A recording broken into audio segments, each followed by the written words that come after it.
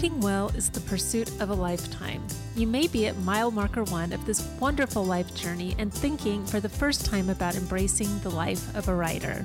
Or maybe you're further along and ready to publish some of your ideas.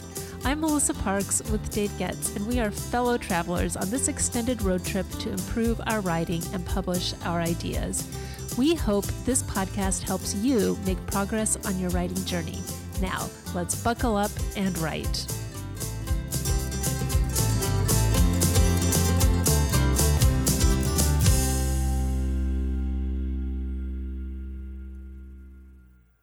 Saying yes to your writing life is a constant struggle for most writers, especially those who are trying to write in what we call the seams of life.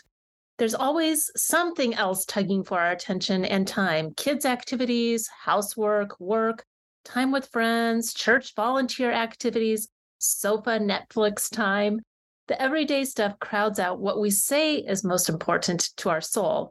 Today, Dave and I are going to talk about why the struggle exists by framing writing as sacred. It's the opposite of secular, the everyday stuff. We hope that the framework helps you reprioritize your writing life.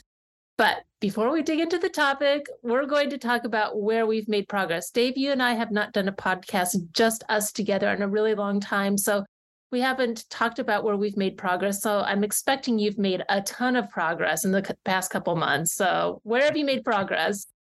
This is a little bit funny. So I have made progress in convincing my 14-year-old to take up lacrosse in high school. So I was an addicted parent to kids sports. My older two boys played, were wrestlers, football players, lacrosse players, baseball players, and then in high school, and then Christian played football in college, and Corey played lacrosse in college. So this is the first year without any lacrosse or anything. So Jay had taken up and done some training camps a couple years ago, but then COVID hit, and so I've been trying to slowly convince her to go into lacrosse, and I think I did it. So she's signed up for freshman lacrosse at Wheaton North. And so I couldn't be more happy in my life. I feel like I've made huge progress. How did you convince her? What did the convincing look like? So convincing is the slow drip. So I take her to school every day. And in the fall, I said, hey, in the spring, there's girls lacrosse. And if you're going to do it, and I'm not saying you should do it. I would always say that. I'm not saying you should, but if you want to, you need to do it all 4 years, and you would need to start your freshman year. So then I take her to school. And so in January, I would say, this last month, I said, hey, it's coming up, sign-up's coming up. I'd love for you to do it. Don't do it for me, because, you're the one who has to go to practices, but I would love for you to do it. But again, don't do it for me. So, and she awakened, and now I came home last night, and she was in the dark working on she has a lacrosse stick, and because she has some of the gear, right? Because she's done some of the camps, and she was out there. It was dark. She said, Dad, can you play with me? I'm like, it's cold and it's dark. So I thought, I got to go out there and do it. So I played with her about 5 minutes until we lost the balls in the dark. We couldn't find them.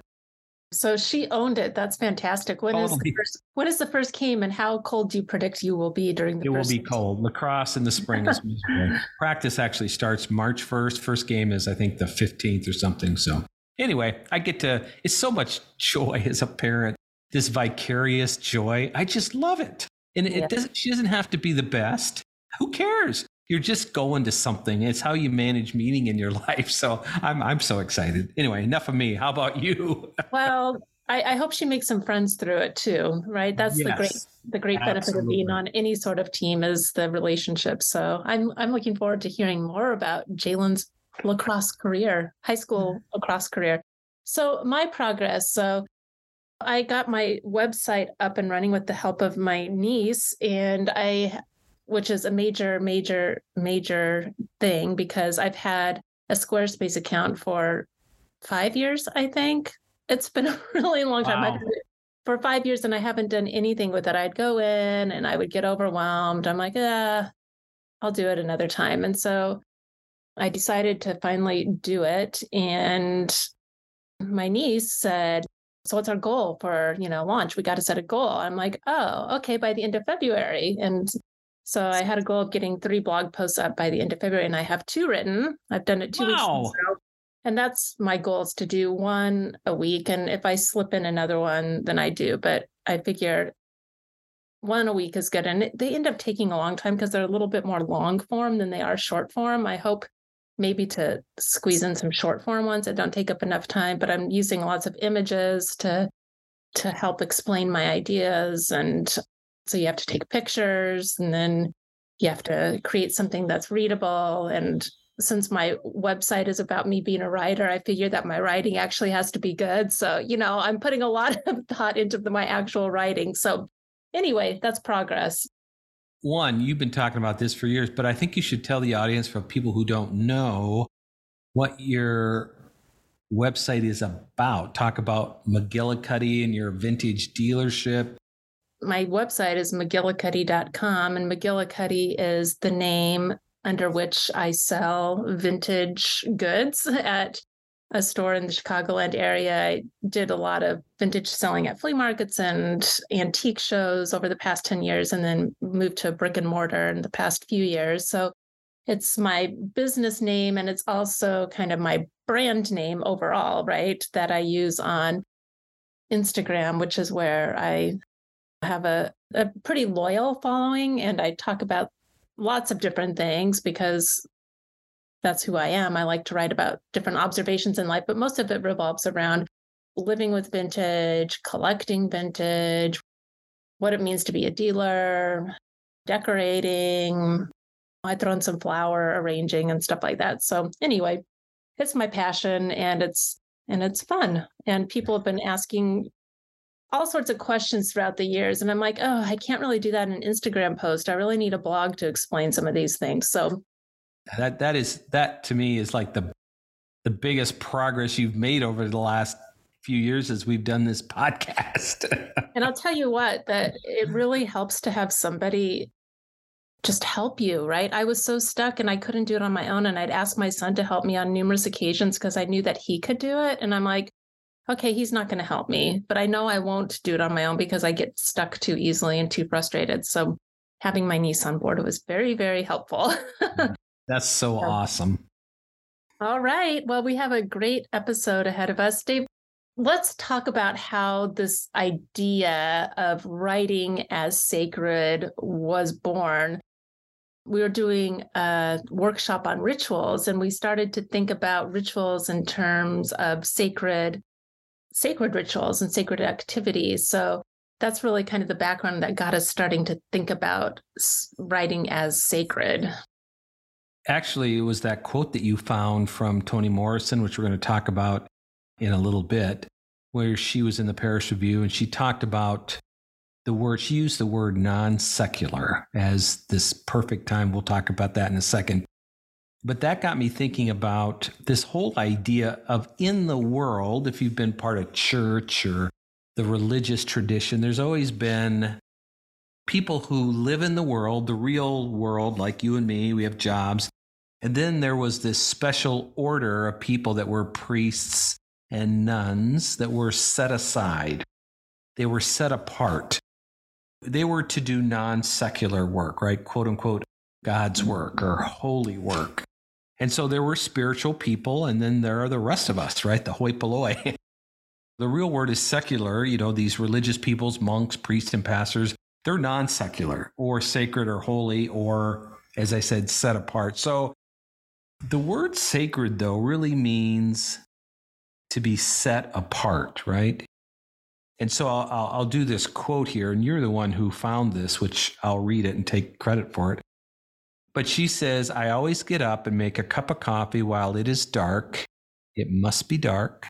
And then I drink the coffee and watch the light come. And I realize that for me, this ritual comprises my preparation to enter a space that I can only call non-secular.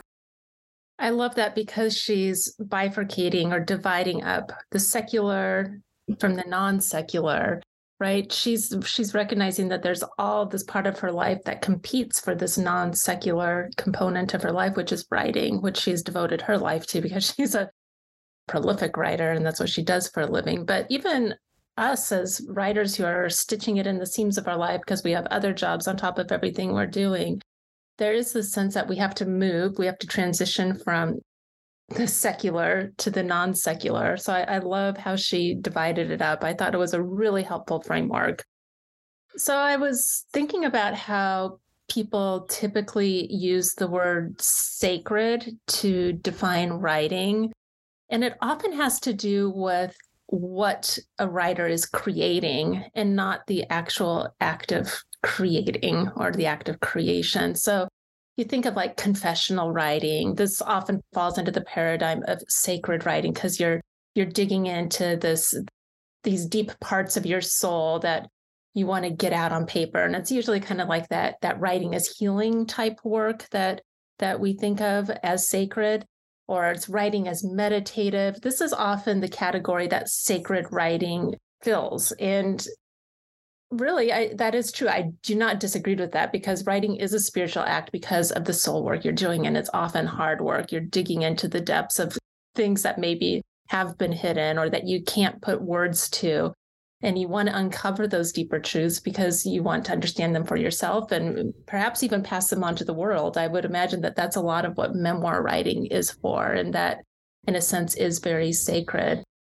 So it's totally fine to use that framework. But I think when we're talking about writing as sacred, it's more about the act of writing being sacred, Yes. not what's being written. So you think about it because there are so many books that aren't confessional or meditative or writing as healing, right?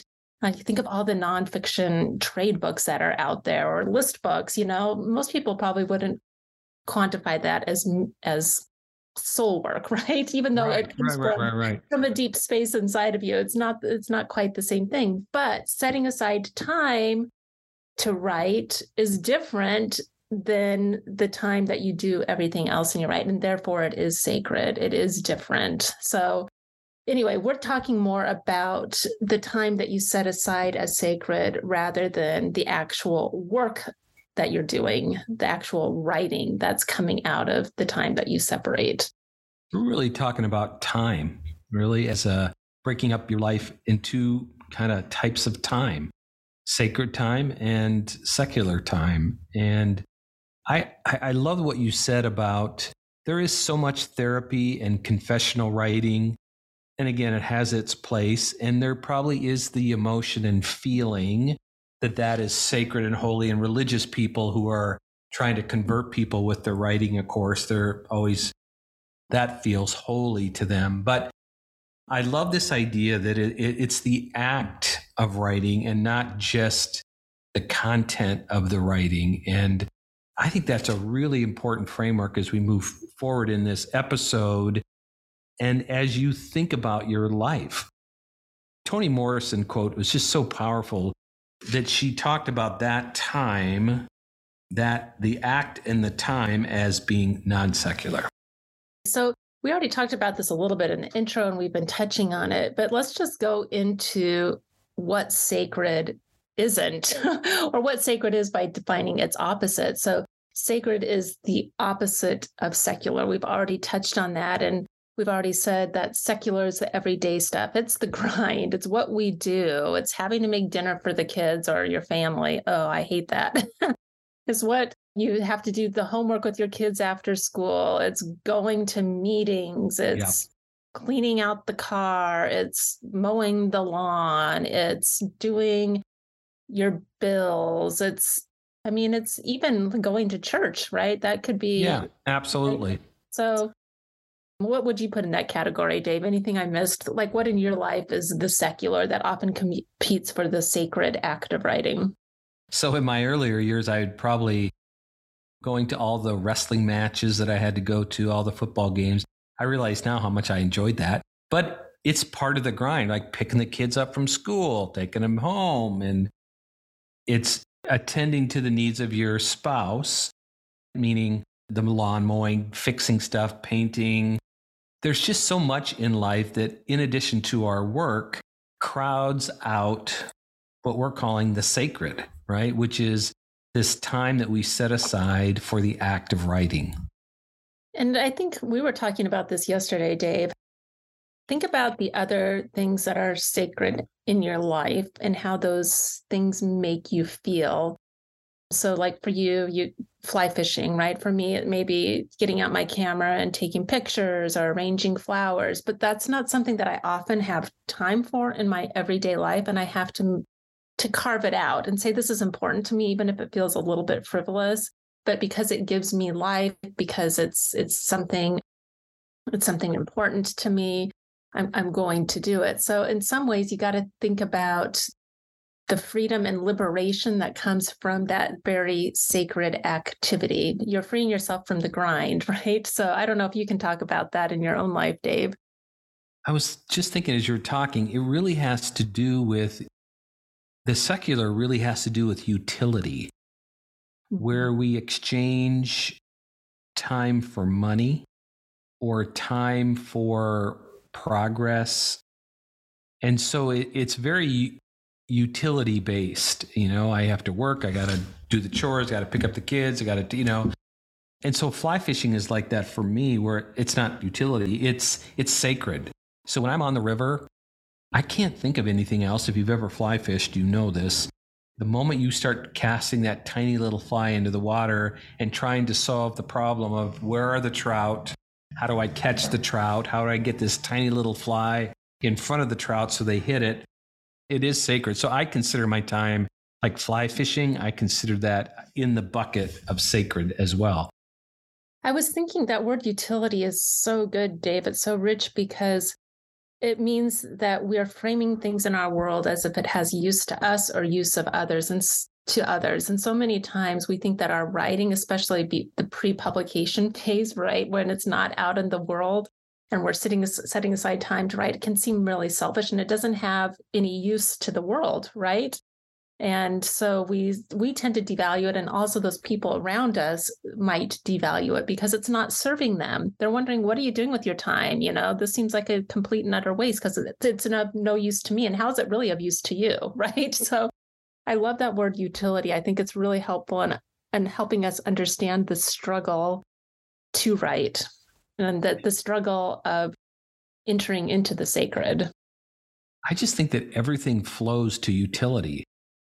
All our time, everything is about management. If you look at all the books on business, it's about, everybody knows that time is the most important thing because you have limited amounts of it. I remember a mentor that always used to say that people think that the phrase was, you always have to manage your scarcest resource in life. Yeah. So when you're younger, it's money. For many people, you got college, you school, you got debt, you got this and that. As you get older, you start to accumulate a few things and maybe you make more money, but then you're older. And so at that point, you have to manage your scarcest asset, which is time, which is you don't have unlimited time.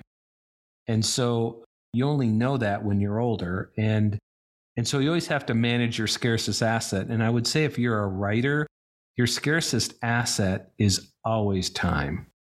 That's so good, Dave. And I think that because we frame the greatest asset in our culture is wealth in many ways, right? Yes, yes. And so if we're not producing something that leads us to wealth and preserving that precious asset, then, or if it's taking away from time, which is our precious asset that others perceive we should be spending with them, then it's a bad thing, right? So writing is a bad thing. So that's really insightful. I was thinking also about how these sacred acts that we do for ourselves, you, Dave, on the river, me, flower arranging or photography, there's a component of disciplining yourself to do it, right? Even when you don't feel like doing it, and carving out time and saying, I want to do this because it is life-giving, because it is important to me.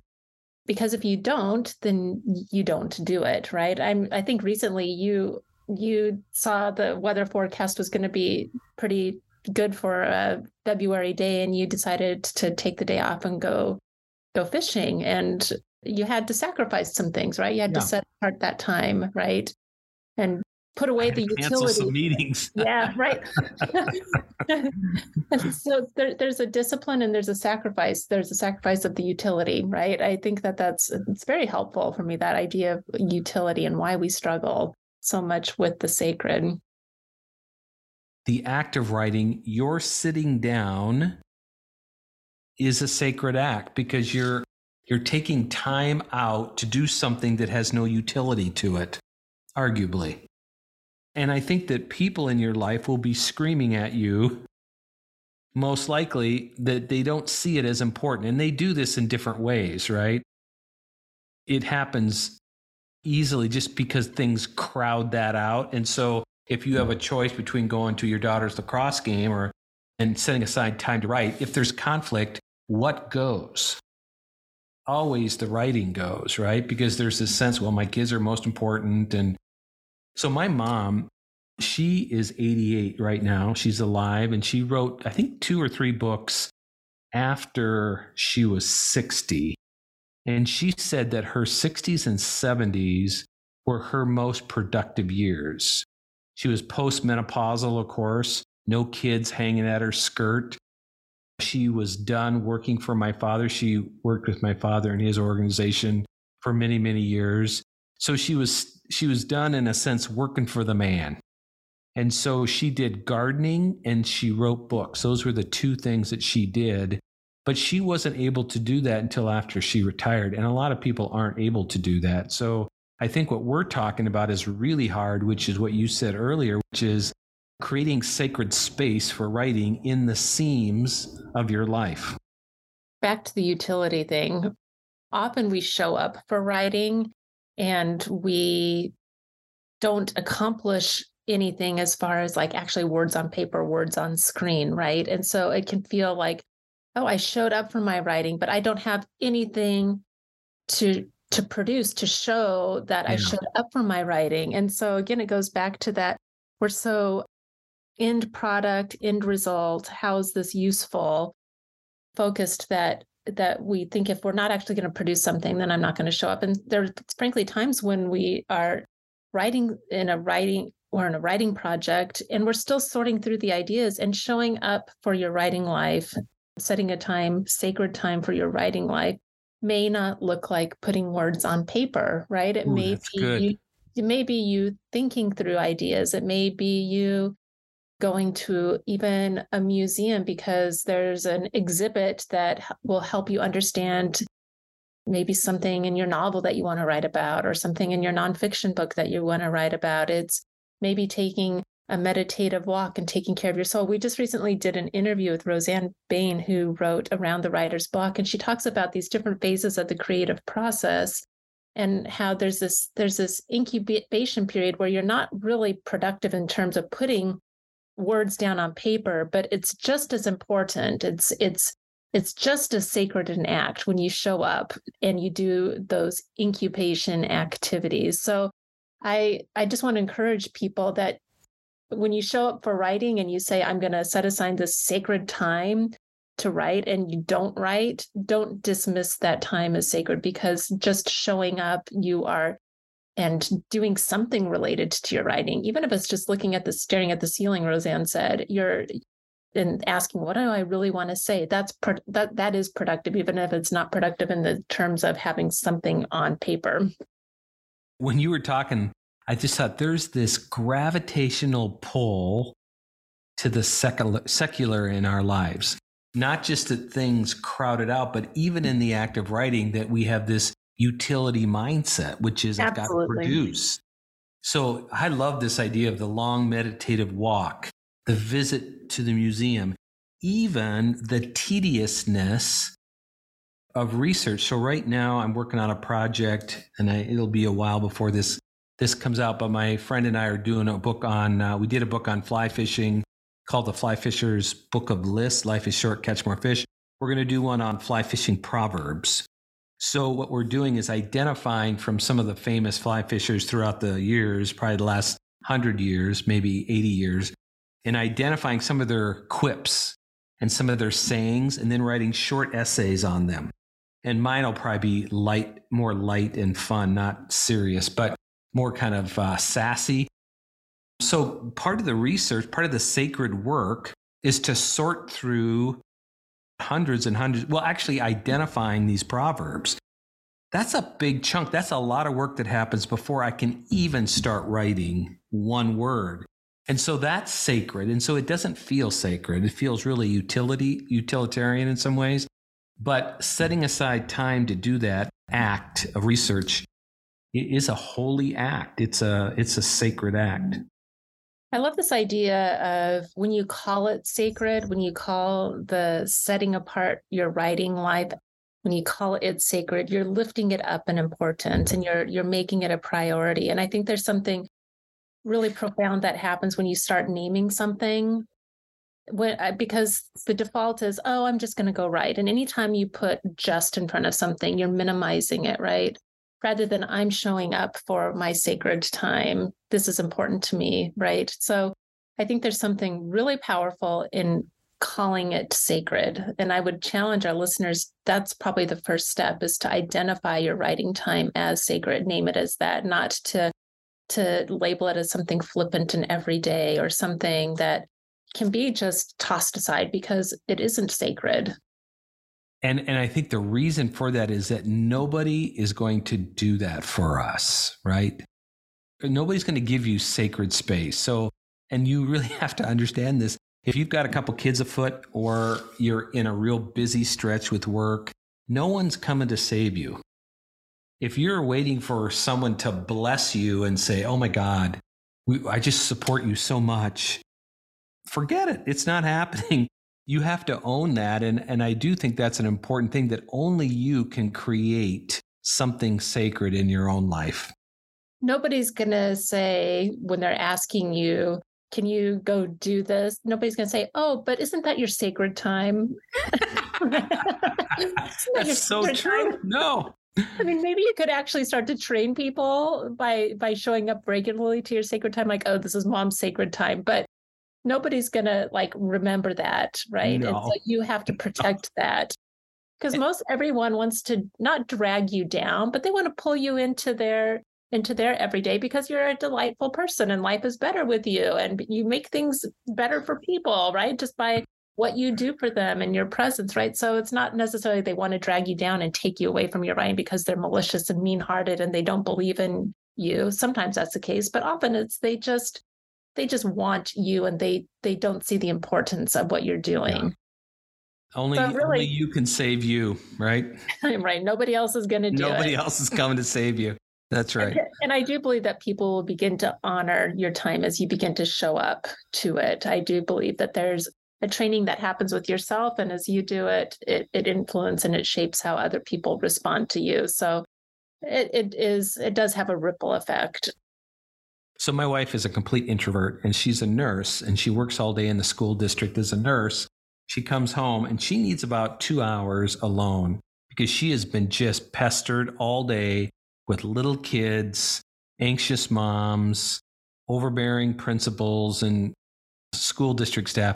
So I've learned through the years, when I walk through the door when I come home, she doesn't want to talk, right? She doesn't want to engage. She's not mad. She's not upset with me. She's not passive aggressive. She just needs her alone time. Took me many years before I could honor that as sacred for her. And so I just think that's the job. If you want to write and you want to create sacred space, part of it is you have to train other people that this is sacred. And when I'm doing this, it's not okay to interrupt me.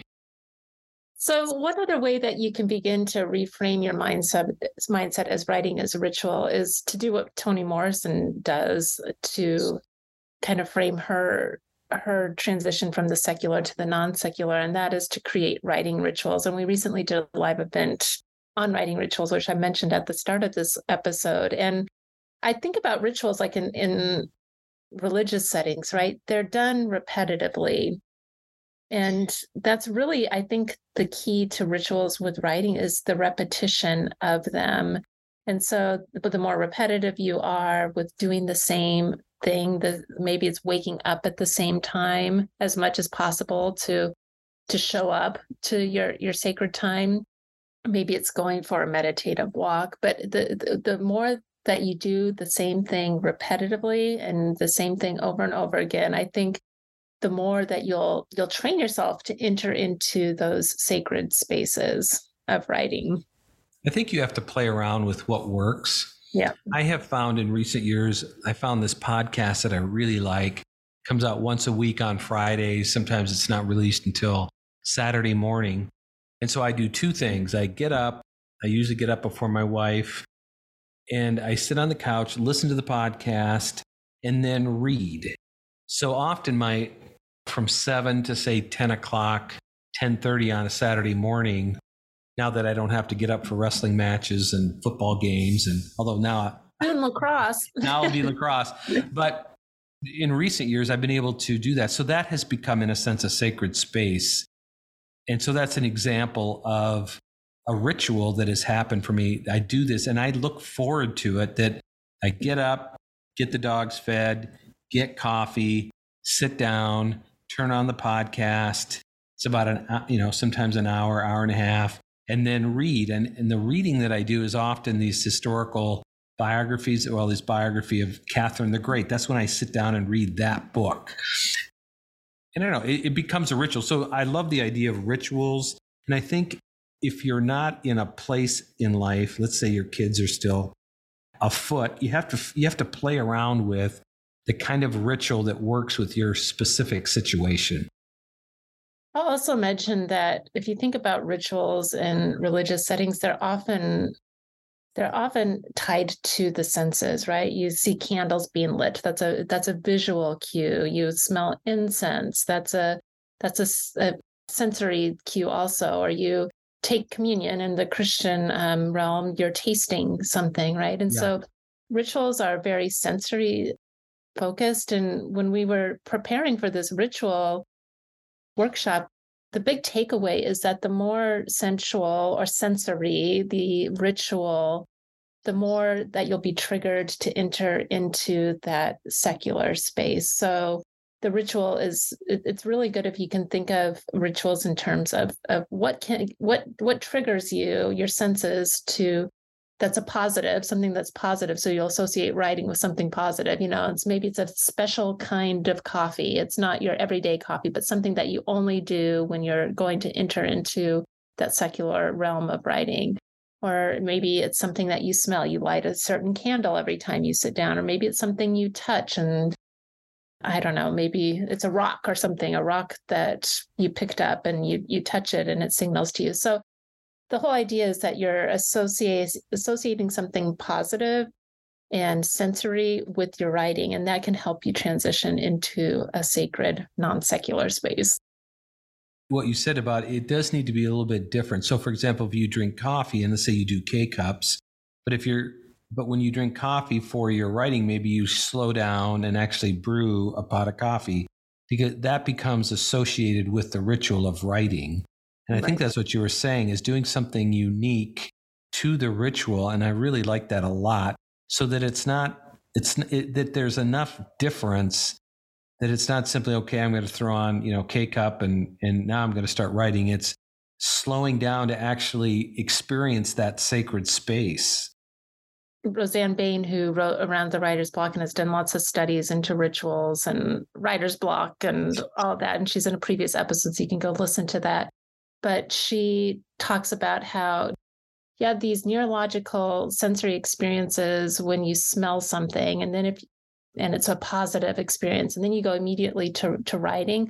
Soon enough, the neurons that fire when you're smelling that coffee and the neurons that fire when you write are going to hook up, right? They're going to wire up, and suddenly you're going to associate writing with this really positive thing. So there's some neurology behind it, which is really, really fun. And I think we need to just say that to create sacred means probably to create rituals, and start small and don't try to overdo it, but maybe start with one specific. Maybe, as you say, it's lighting a candle, or it's sitting at the table. When I wrote Death by Suburb, and I had a deadline. Sometimes when you have a deadline that creates ritual, but I would sit at the end of the table in the dining room, and that's where I sat. And every night I'd write from 9 to 12. So that became a ritual for me to get the book done. I think the hard thing, I'm just going to say this as we wind this down. I do think the hard thing is when you don't have a deadline. Let's say you don't have a book contract, you're going to self-publish, or you don't really know where your writing is going to go. You don't. And that's where this utility, this gravitational pull to everything has to be utility starts to we struggle to actually create sacred space because we don't have the utility of a deadline. Does that make sense? Or we don't know the full direction of our writing. And I think the big challenge, I want to challenge those of you who are writing and you don't know what you're writing yet, is to encourage you to honor that sacred space, because over time, these good things happen, right? They just do as you discipline yourself and carve out that sacred space. These conversations are always so helpful for me as a writer as well. They're challenging to me because you can't go on a podcast and talk about this stuff without, turning inward and reflecting on your own ways that the sacred is pushed out, the sacred act of writing is pushed out. So I hope people get back to us and let us know how they are trying to reframe their writing life as sacred. All right, Dave, let's turn to our words of the episode. I love this little segment because we get to show off or talk about words that we've learned since we last met. And when you're reading a lot, you always find words that you don't know. I think you mentioned yesterday that it feels like you're coming across a lot of words that you don't know lately. So yes. You should have a lot for the next few episodes. But this one popped up of all places, Instagram. For some reason, there was some real audio that was popping up and everybody was doing a little video to illustrate the word that I'm going to use. And the word is apricity, and it's the warmth of the sun on a winter day. So you can imagine all these influencers on Instagram going outside in their cute little ski caps and eyes closed, looking up at the sun on their face, the apricity of the day. It's cold, but I have the sun bathing me. So anyway, here's a sentence. I'm a little bit jaded by Instagram influencers. Anyway, I took a walk despite it being only 15 degrees. I chased the apricity so rare on a January day. I love the word. It's a great word. I don't think I've ever heard of it before. Let's thank Instagram in this moment. There's not much we can thank Instagram for, but we will thank Instagram for introducing me to this word. All right, Dave, what's your word of the episode? So what my word is cynosure. CYNOSURE, cynosure. And it's a person or thing that is the center of attention or admiration. So you might say Taylor Swift or Rihanna is the cynosure of today's younger generation. Or our 2-year-old is the cynosure of our family right now. Ooh, good use. So cynosure, CYNOSURE. I saw the word, thought, I do not know what that word means. I've heard it used before, and I think at one point I probably looked it up and knew what it meant, but it's one of those, if you don't use it, you'll lose it, right? Yep. So, or you just have to read it multiple times. Was it in the history book that you were reading, or where did you come across it? Was it? Yeah, cynosure. It was in the Catherine the Great book. Yeah. It seems like something that might be in a book about a queen.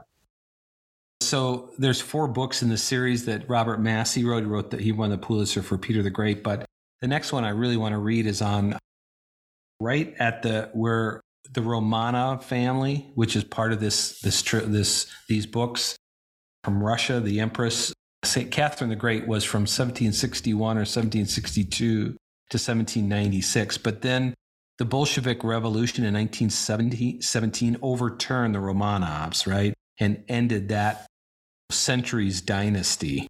It was a monarchy what is a monarchy. And so anyway, so the next book I'm going to read is kind of those years when the Romanovs were actually taken over and they were so corrupt. Oh my gosh, they were so corrupt. Anyway, so I'm just loving the history side of things. So that's one type of book that I'm reading, but I'm sure I got the word cynosure from that book.